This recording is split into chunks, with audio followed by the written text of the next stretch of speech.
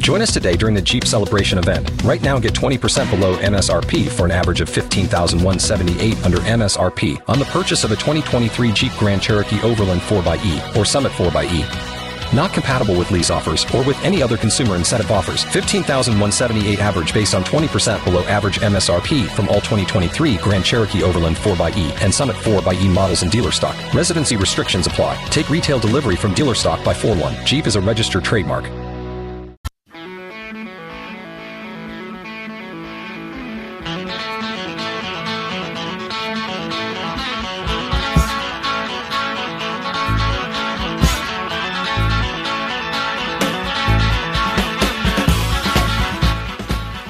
Hey, welcome into Sports Talk on this gloomy Wednesday afternoon. Don't worry, we'll get over the hump today. Evan Kahn with you for the next 2 hours. Joining me this hour is Mr. Loren Tate, and we've got quite the lineup set up for today's show. We'll talk with Angelique Chengelis this hour from the Detroit News on the Michigan Wolverines, as we've got Illinois football this weekend traveling up to Ann Arbor. Colin Likas will drop by, get a look at the prep scene. No prep show this week, but there will be a Coach Bielema show at 7 o'clock on these airwaves. The next hour, Scott Ritchie joins me, News Gazette beat writer for Illinois sports. We will talk with Ben Bolch from the LA Times, as Illinois basketball has a big weekend themselves, headed out to Las Vegas to play in an MTE. They'll see UCLA, so we'll get a little of the scout with Ben next hour. Michael Martin, sideline reporter for Illinois football, will drop in, as well as we're in this crazy crossover season, Lauren. We've got men's basketball, we've got football going on. Women's basketball got a big win today as well. So not much in way of headlines, but plenty going on in the form of games. Quite a turnout today, huh? 8,000 they counted.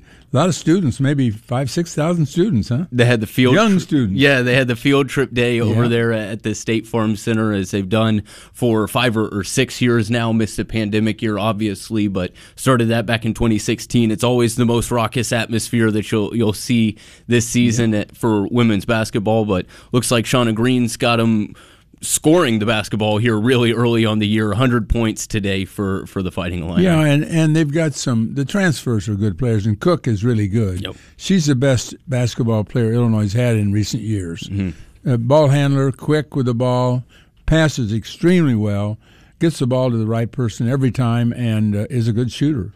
So it makes a difference when you got a guard like that. Mm-hmm. I don't know if their front line people will hold up when they get in the Big Ten, but right now they're running people down. I mean, they're moving the ball down, and Cook is really good. They've got somebody who can initiate the offense. They've got girls that have played with Shauna Green. They know the culture and the schemes that she's trying to run. So yeah, she has 2 of her own people here. Mm-hmm. And brought her whole coaching staff as well. So while it's new to some of the players, we're seeing it. I mean, Brad Underwood's got basically a new team himself, and they're off to a 3-0 start. So good start for women's basketball, men's basketball as well. As mentioned, we'll talk some football here later this hour with Angelique Chengelis. You were doing some digging and researching here as we get ready for Michigan this weekend. The Illini, I think 17.5-point favorite or underdogs last I checked headed into this weekend. Not quite as big of a spread as that Wisconsin homecoming game back in 2019, but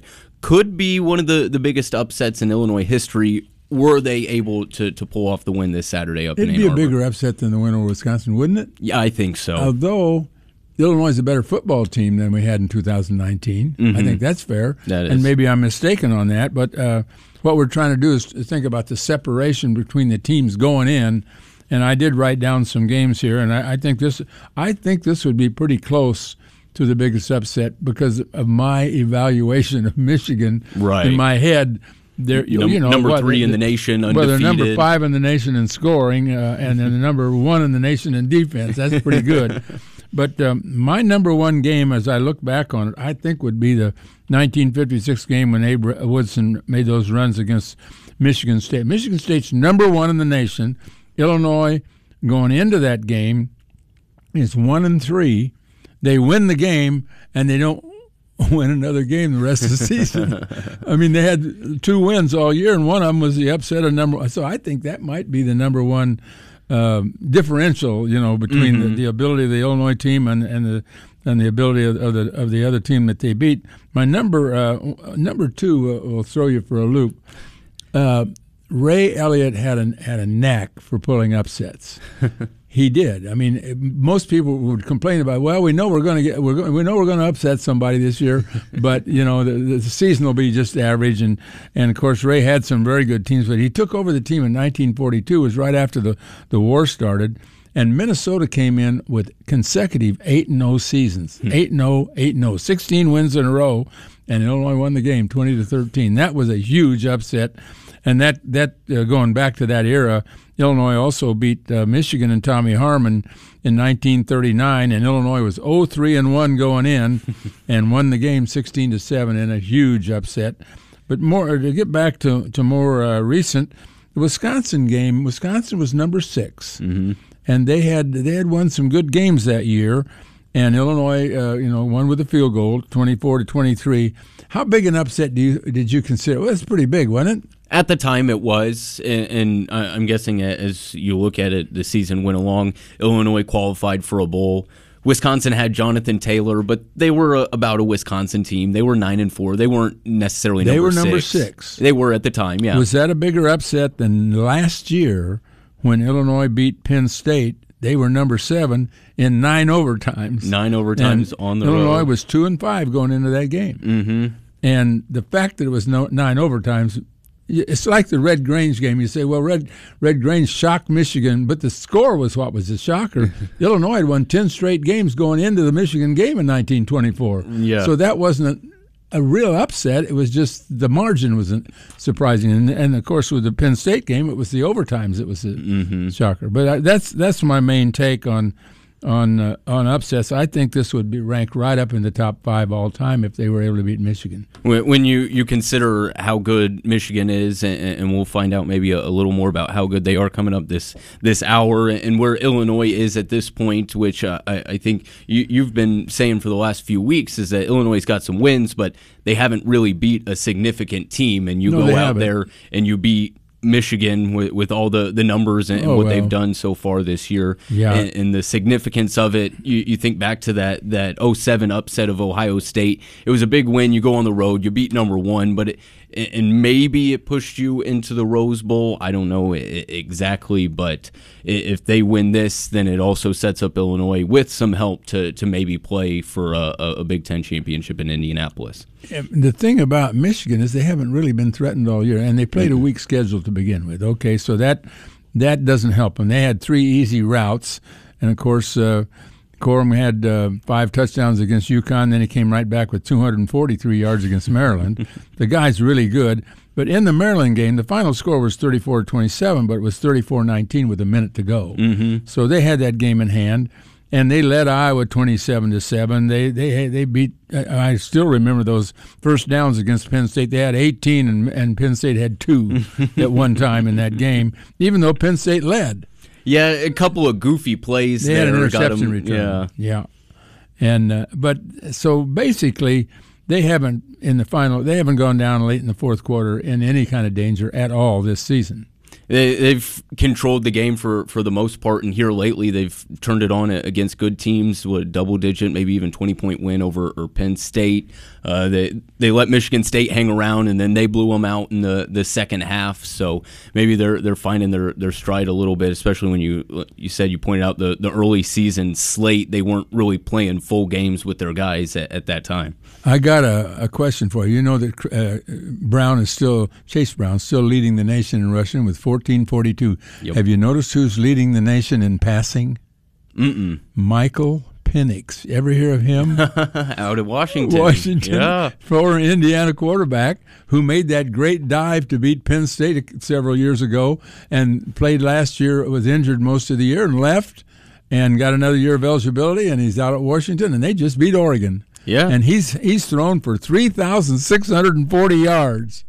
Wow. I bet he's glad he left Indiana. Washington's at 8-2, and that win over Oregon was huge this weekend. They're kind of in the same boat as Illinois. They hadn't really beat anybody big, but Michael Penix has got that arm. You wonder if Indiana wouldn't mind it if he stuck around, but That did not happen. Didn't matter. Illinois still couldn't beat them back there in week 1. But think Illinois can find a quarterback like that around somewhere for next year? I don't know. Especially, I mean, you look at the system, it's not really geared towards that. And out in Washington, I'm sure they told him, hey, we're going to let you pass it and air it out all you want. And he's probably shaping up to be a draft pick coming up here in the spring. That's why Charlie Jones went from Iowa to Purdue. He wanted to go with a passing team, and man, oh man, do they throw it, huh? It's incredible with the transfer portal. I got looking at Charlie Jones' stats. He's a fifth-year senior. He never had over 400 receiving yards in a season. You know, each year they select a coach of the year, and of course it'll be either the Michigan coach or the Ohio State coach this year. But tell me, forget recruiting for a minute. Who coaches better than Brom? I mean, in Big Ten. I know that they haven't had they're not great. They don't have great records, but my goodness, they get the most out of what they got. It looks to me like. At least they do against Illinois. Purdue beats Illinois regularly. 6 straight times. Is it 6 or 7 now at home? At home, yes. And going back, I think 2010 was the last time that Illinois won at home, and. He tends to keep them. You got to respect him when you play him. He does things that other coaches don't do. That's why we had Mike Harmon on last week, and I wondered if anybody was coming calling because, since he's been at Purdue, all they've done is have consistently 6 to 8 win season, something that you would expect out of Purdue. And it sounds like Louisville is the only place that he would probably go, which makes sense. Being There's his alma talking mater. that he will go at some point. Whenever that comes up. Is there another head coach calling all the offensive plays the way of course, he's working with his brother, but I think Harbaugh still calls his offense, maybe. Maybe we can find out next segment. Somebody we'll ask when we have our guest. We'll ask her. Yeah, but there aren't a whole lot of head coaches, right? I mean, Brett Bielema doesn't call the defense as head coach. A lot of coaches are just more concerned on the defensive side, or they work defensive coordinators before they became head coaches. But I think Bielema gets his hand on everything. But when the game starts, Lunny is calling the plays. Yep. And when the game starts, Brom's in charge of Purdue. And he's shown over the years that they've lost a lot of games, and they don't. But he's dangerous. He worries me when we play. I guess I'm so used to losing to Purdue that they had beaten us 13 out of 17 going into the game, or is that now is it 14 out of 18? I'll have to look it up now. I remember the 13 out of 17. It sounds pretty close. So. He always has them in games. So got football going on, basketball going on. We'll stick with the football theme coming up next. Angelique Chengelis of the Detroit News will drop in, and we will talk Michigan, Illinois coming up this weekend. Hey, Illini family, it's Brett Bielema. Illinois football plays right here on News Talk 1400 and 93.9 FM. It'll be Illinois and Michigan this Saturday. Game day coverage starting at 9 here on DWS. We will have 2 opportunities during this show for you to win tickets to WWE Road to WrestleMania. Just keep listening for the bell here today and this week as we will get you to the show. And also, before we do that, let's get a little bit of the word on what Michigan's up to. And we bring in Angelique Chengelis of the Detroit News. She covers the Michigan Wolverines on the football beat, and she's been here with us on Sports Talk before, and we appreciate you taking some time here again this afternoon.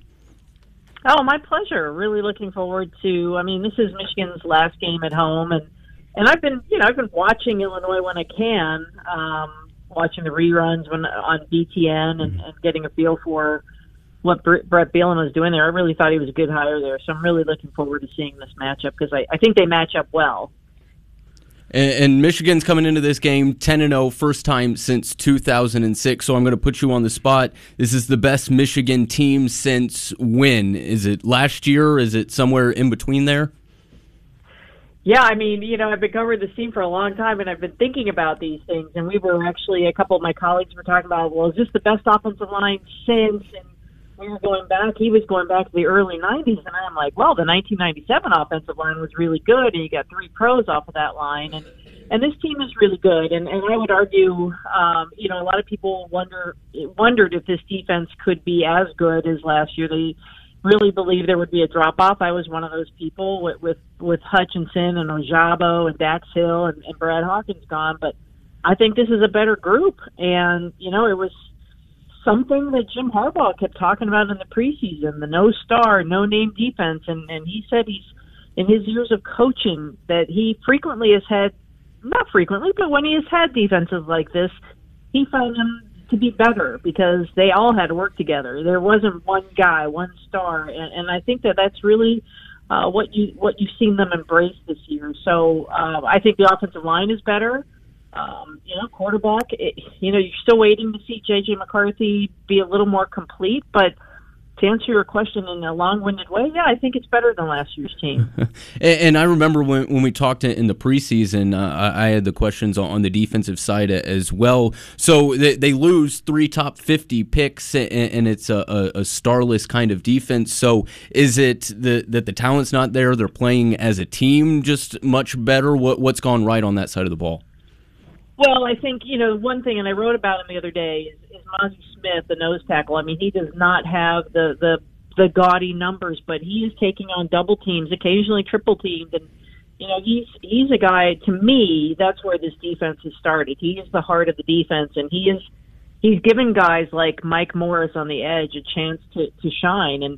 And they have shared their sacks. I mean, it's not just 1 or 2 guys like it was last year. I mean, Hutchinson had 14 and Ojabo had 11. This is being spread out and different levels of the defense, too. You're seeing Mike Sainristil, a guy who was a receiver his entire career, moved to the defensive secondary this year. I believe he got the first sack of the season.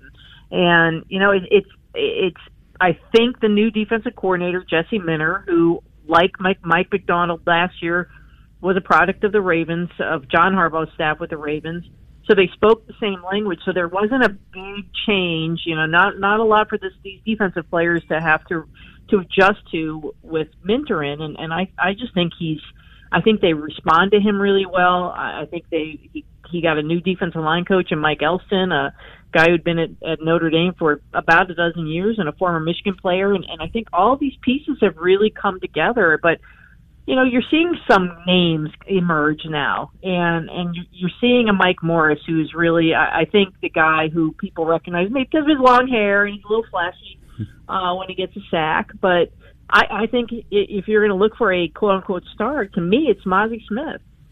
Talking with Angelique Chengelis here on Sports Talk. Angelique, this is Lauren Tate. Early in the season, what was the reaction when Harbaugh announced he was going to play 2 quarterbacks in the first couple games and make a decision after he saw them? What was the reaction at that point?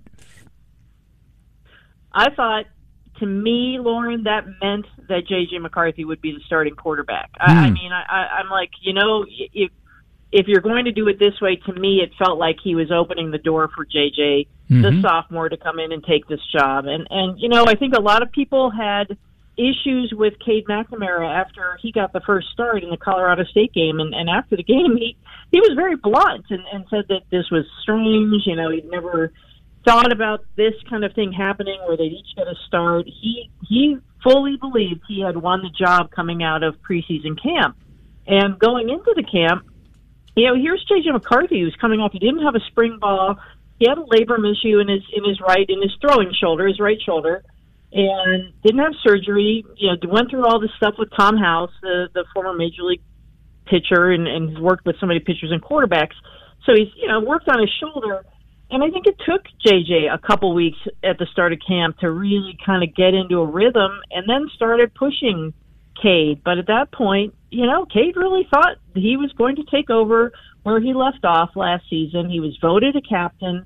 And I think for him, it was very strange. And you asked my perspective, Lauren, I really did think this was just a major door opening for JJ to take the job, and he did. Yeah, he did his second start against Hawaii. I think you hit it. Now, does Harbaugh call the plays on offense?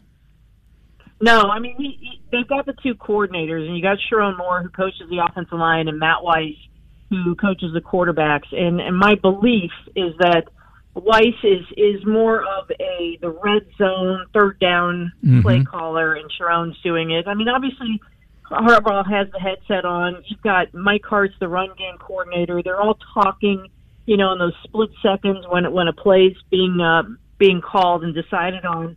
But it is those two with, I believe, it's Harbaugh's basically his rubber stamp on every play call made.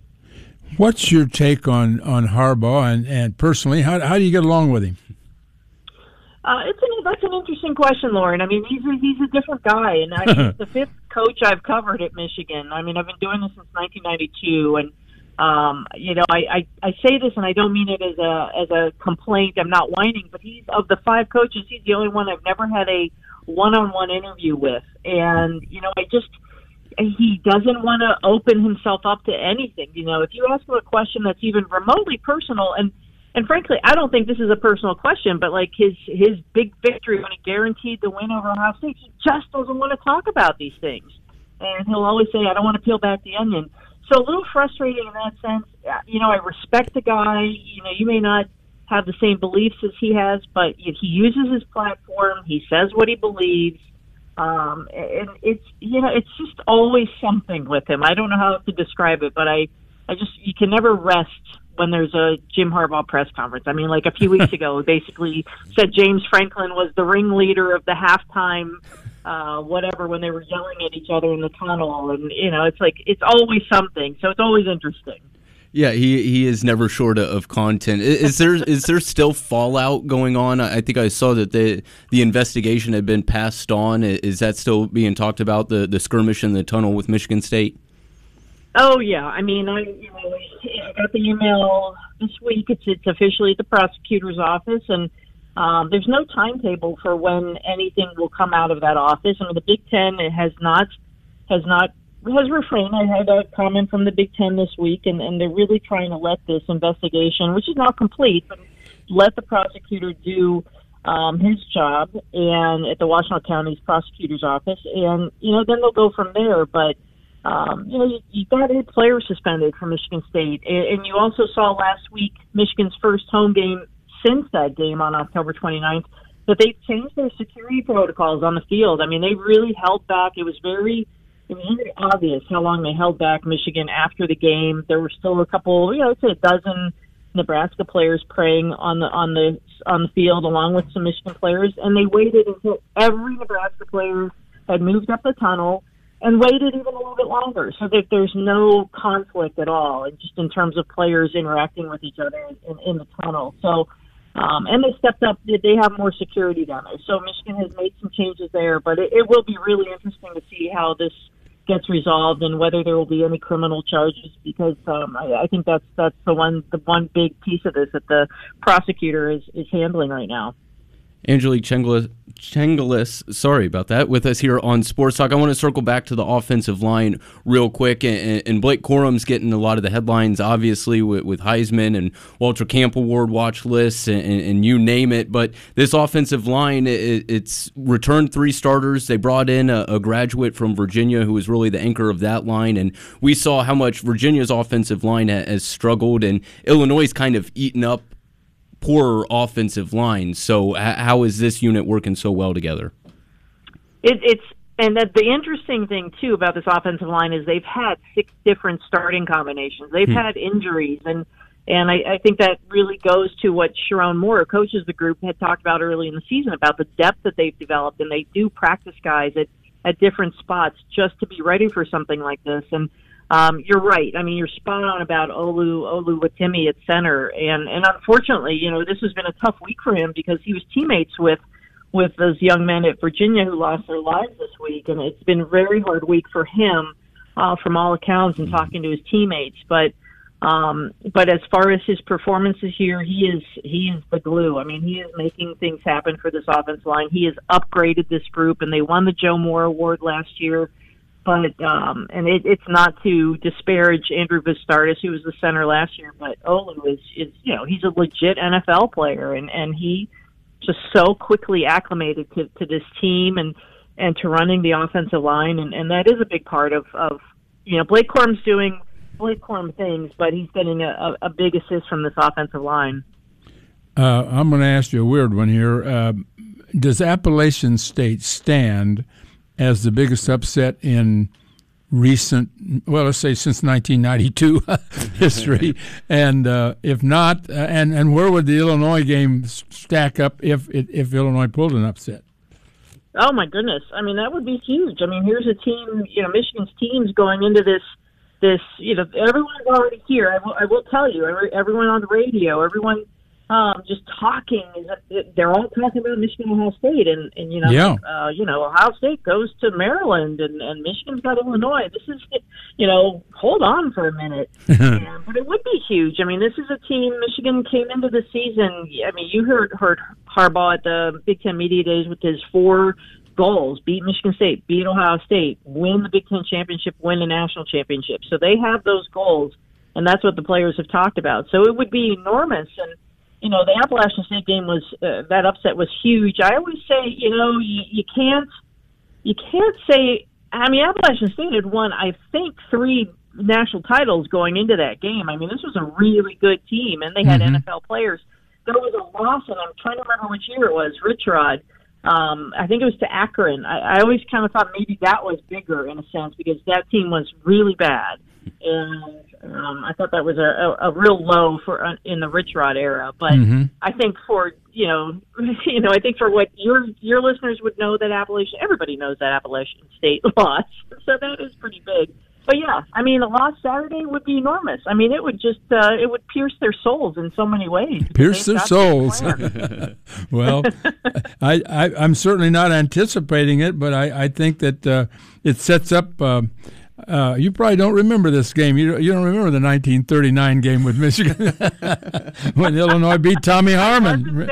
And I mentioned that Illinois had no wins going into that game in 4 games and still won against number 2 Michigan in 1939. So maybe this will repeat itself. I'm not counting on it. I don't know.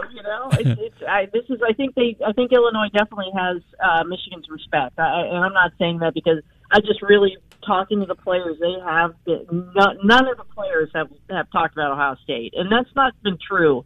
Covering Michigan all these years, I have seen them look ahead, and they have been very much focused on Illinois and whether they're going to have the running back and how good he is and just how much that they can throw a curveball at their plans. So I think that they at least know. The fans don't, but the players are focused on Illinois.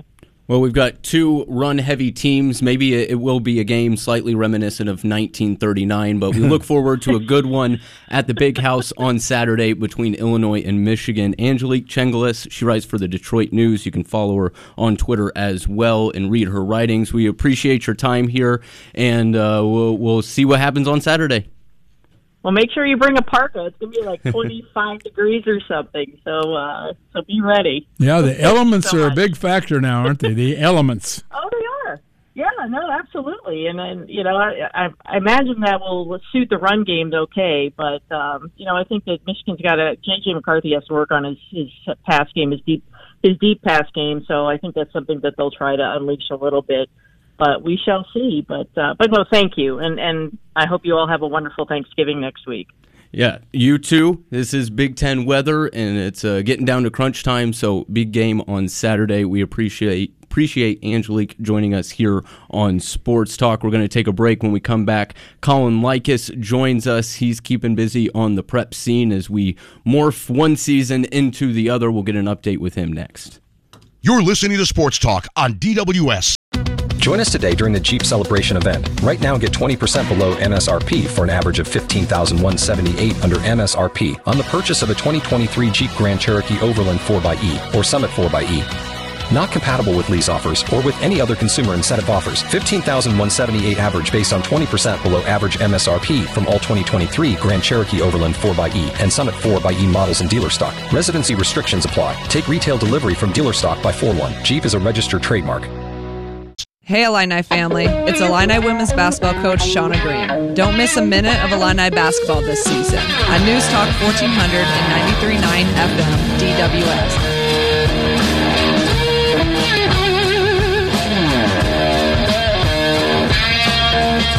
Back on Sports Talk, Illinois women's basketball 100-38 winners today earlier over McNeese State. They'll be back in action this weekend, and covering girls basketball and boys basketball and football and golf and everything in between is Colin Likas. He is the News Gazette's prep coordinator who is always busy at work. What's keeping your focus mostly here today, Colin? Right now I'm looking at fantasy football lineups. I have a really horrible, one of my 3 teams is absolutely horrendous, so I'm trying to just fix it on the fly here before I go back to the office and do actual work. But on a more honest note, or a more work-based note, I guess, doing all area stuff this time of year for fall sports. Everything's done except for Unity football, of course, still playing from a fall sports perspective. So I'm going to be heading to Danville tonight, hoping the snow stops as I go talk with our girls tennis player of the year. Danville had a very, very, very good girls tennis season in which they tied for 3rd place in the Class 1A state tournament, and they will be rewarded accordingly in our all-area package this weekend. Yeah, I saw all area golf teams came out here recently, and you got tennis going on as well. And you mentioned Unity. What went right on Saturday? Was that an upset win? I guess ranking-wise, Sure. It's hard to not classify it as an upset win, but Unity, did they expect to win that game? Yeah, I would say Unity expected to win that game, absolutely. And that's a scary match when you have to play a team twice in a season. Prairie Central beat them in Week 1, 38, 36-12, something like that. But Week 1 is way different from Week 12. A lot of things change, and when you have a coach like Scott Hamilton and you have players who buy into a system like Unity's always do, there is certainly a threat for what happened on Saturday to happen. The fact they shut out Prairie Central is pretty amazing. Prairie Central's offense is averaging probably close to 50 points a game, and Unity just held them off the board completely, which is a pretty crazy thing to see. If I were Williamsville, I'd feel really uncomfortable about that, although Williamsville also has a strong defense, so we might see another 7-0, 14-0, 14-7 type game when those two play on Saturday. So yeah, upset by seed, but I don't think anybody's necessarily surprised at the outcome. Looking back at Muhammad Seymour, tremendous season, but it ended in not so good. Yeah. Any explanation for that? Yeah. They lost at the line of scrimmage, and I don't mean to harp on the big guys because they had some great seasons on the offensive and defensive side for Muhammad, but Morris controlled the line of scrimmage. Morris has had a great program for a lot of years. I suppose they've got a pretty good feeder system there. I would think so. And you're not talking like feeding the offensive line to beef them up, right? Maybe No. a little bit of both. Yeah, their offensive line. I talked with after the game with Muhammad Jr. Jack Gallier, who's a 2-time all-area first-team player for us, and he said Morris's offensive line was the best he's ever seen in his high school career. And really? I feel like he was being honest with me in that assessment because Muhammad's defensive line is good. They have a lot of talent up there. Gallier, Mateo Casillas, Javon Irwin, some just really talented kids who have not been slowed down very often this year, and Morris was creating a 3 or 4 yard buffer zone basically for whoever rushed the ball, basically to automatically get 3 to 4 yards and then gain what they could beyond that. When that's what you're up against offensively, and Morris was just hanging on to the ball. Basically, if you watch the Washington-Philadelphia game on Monday, that's kind of what it looked like. They were just hanging on to the ball, and Muhammad's offense never really got on the field. This is the second straight year that they've fallen in the quarterfinals. Does this feel class-wise? Is this a peak for Muhammad football, or are they kind of on an upward trajectory where maybe they can get over the hump next year? Sure, I don't think Muhammad feels it's a peak. I feel like they think they can keep trending upward. But you can't ignore that they are graduating 24 seniors from this roster, most of whom are 4-year players, a lot of them multi-year starters for this team. You're going to have to replace the starting quarterback. You're going to have to replace a lot of really good defensive players, an all-state receiver in Quentin Rogers. There's a lot of question marks for Muhammad moving forward. But back-to-back 11-win seasons, first time since the early 2000s, can't be ignored. So a lot of positive momentum, and now it's incumbent upon the kids remaining and the coaches remaining to build off it. Girls basketball has started this week. Boys basketball starts give us an next idea week. who's going to be at the top of the ladder in boys basketball, let's say between Danville and Decatur and going south. Yeah, all over the place. I think sticking with Muhammad, I think their boys team is going to be solid this year. You've got a lot of kids who are football players or golf players, played in some other sport in the fall, really good athletes. They had a solid season last year. The record wasn't really indicative of, I think, how good that team was, and it was a fairly young team last year. I think they're going to get better this year and be a team to watch out for. I think St. Joe Ogden's going to be really good. You got Ty Pence leading the way, Illinois State commit, signee at this point, and a lot of other returning athletes. I think Prairie Central is going to be really good as well. They returned essentially their entire lineup minus one kid, I believe, and they're probably really, a lot of those kids play football, and they're probably really upset about the way their season ended, and they want to take it out on all these teams on the basketball floor now. Champaign-Urbana? I would say Centennial is probably the favorite from the boys' side as far as big schools go. I think Judah Christian could have a good year, too, as far as boys' programs go, small school. Central's still kind of working their way up under head coach LeConte Nix. This is his second season, and Urbana kind of trying to get back to where they were a few years ago when they busted that 30-year regional title drought. You know, all three of those teams, those big school teams, are going to have good athletes, just a matter of how they fare against the Normals and the Peorias of the world.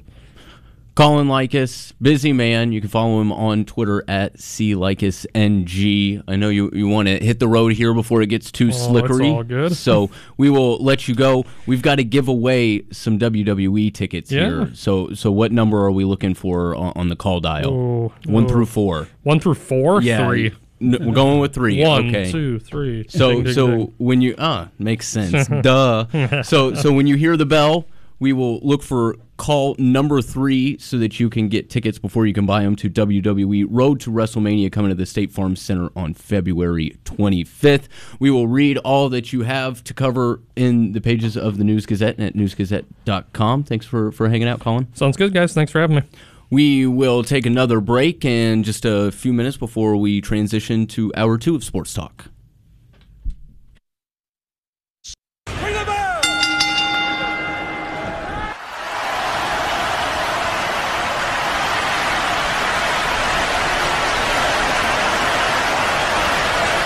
Now at newsgazette.com, Inside Illini Basketball, our weekly podcast with beat writer Scott Ritchie, who will tell you what's at stake for Illinois this weekend. A potential top 10 ranking.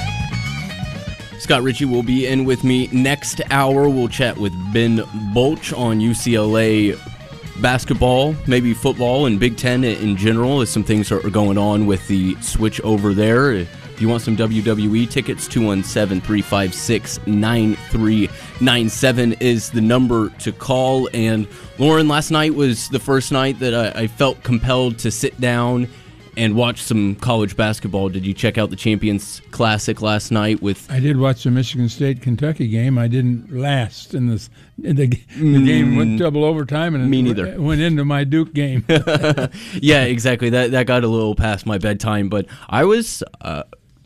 I don't know what the outside expectation for Michigan State was going into this season, but they look like they're going to be back in the top teams. I think everybody expected them to drop off. Mm-hmm. I mean, he didn't add any transfers. I don't think there are any freshmen that are going to be dominant. Mm-hmm. They moved Sissoko into center position. He was third string before those other guys left school. He was skying last night for those alley-oops. He can get up, and they've got some other players that have been around a while, and they're comfortable with with the staff and with the coaching and Izzo's. I think he's got a team that he likes. Although he's had 2 tough games already, right down to the wire, both of them. In unusual environments last night, not quite as strange as on a boat, but they pulled out the win. And we played a clip a couple weeks ago, maybe it was a week or so ago, John Calipari trying to temper expectations of his highly anticipated team, so they fall at number 4. It's not so easy to play a lot of young guys, and then they go away, and you have more young guys the next year, more young guys. But I want to mention this about UCLA before I leave. They lost an awful lot. They did. They got a lot back. They did. They lost. I mean, how can you be both? But Miles Johnson's going to go to. He's given it up for classroom work. Johnny Juzang. Excuse me. He's in the draft. Watson's in the draft. Kyman transferred. Bernard's gone. He declared for the draft. Riley's gone. They've lost a lot of players some of whom were part-time, but it's just interesting that they lost so many guys, and yet they come back stronger than ever. Still got their point guard. They've still got Hawkes. Campbell's, this is his 5th year. Brought in a top recruiting class. That's kind of what you do after you go to a Final Four. They got 3 seniors, and 2 of the seniors starting, and 2 of the seniors are 5th years. So they've got a lot of experience. And I don't know. I haven't seen Adam Bona play, but he's from Turkey. He's 6'10". He's a 5-star. He's obviously good, but he hasn't done much yet. He's averaging 9 points a game so far in their 3 wins. But they're like Illinois. They've played 3 games that were pretty much routes. Yep. So first real test for both teams on Friday. We'll get a little bit on their information next hour. Michael Martin will be in. Scott Ritchie will be in as well. Mr. Tate, thanks for hanging out this hour. We'll talk to you again tomorrow in the 4 o'clock hour.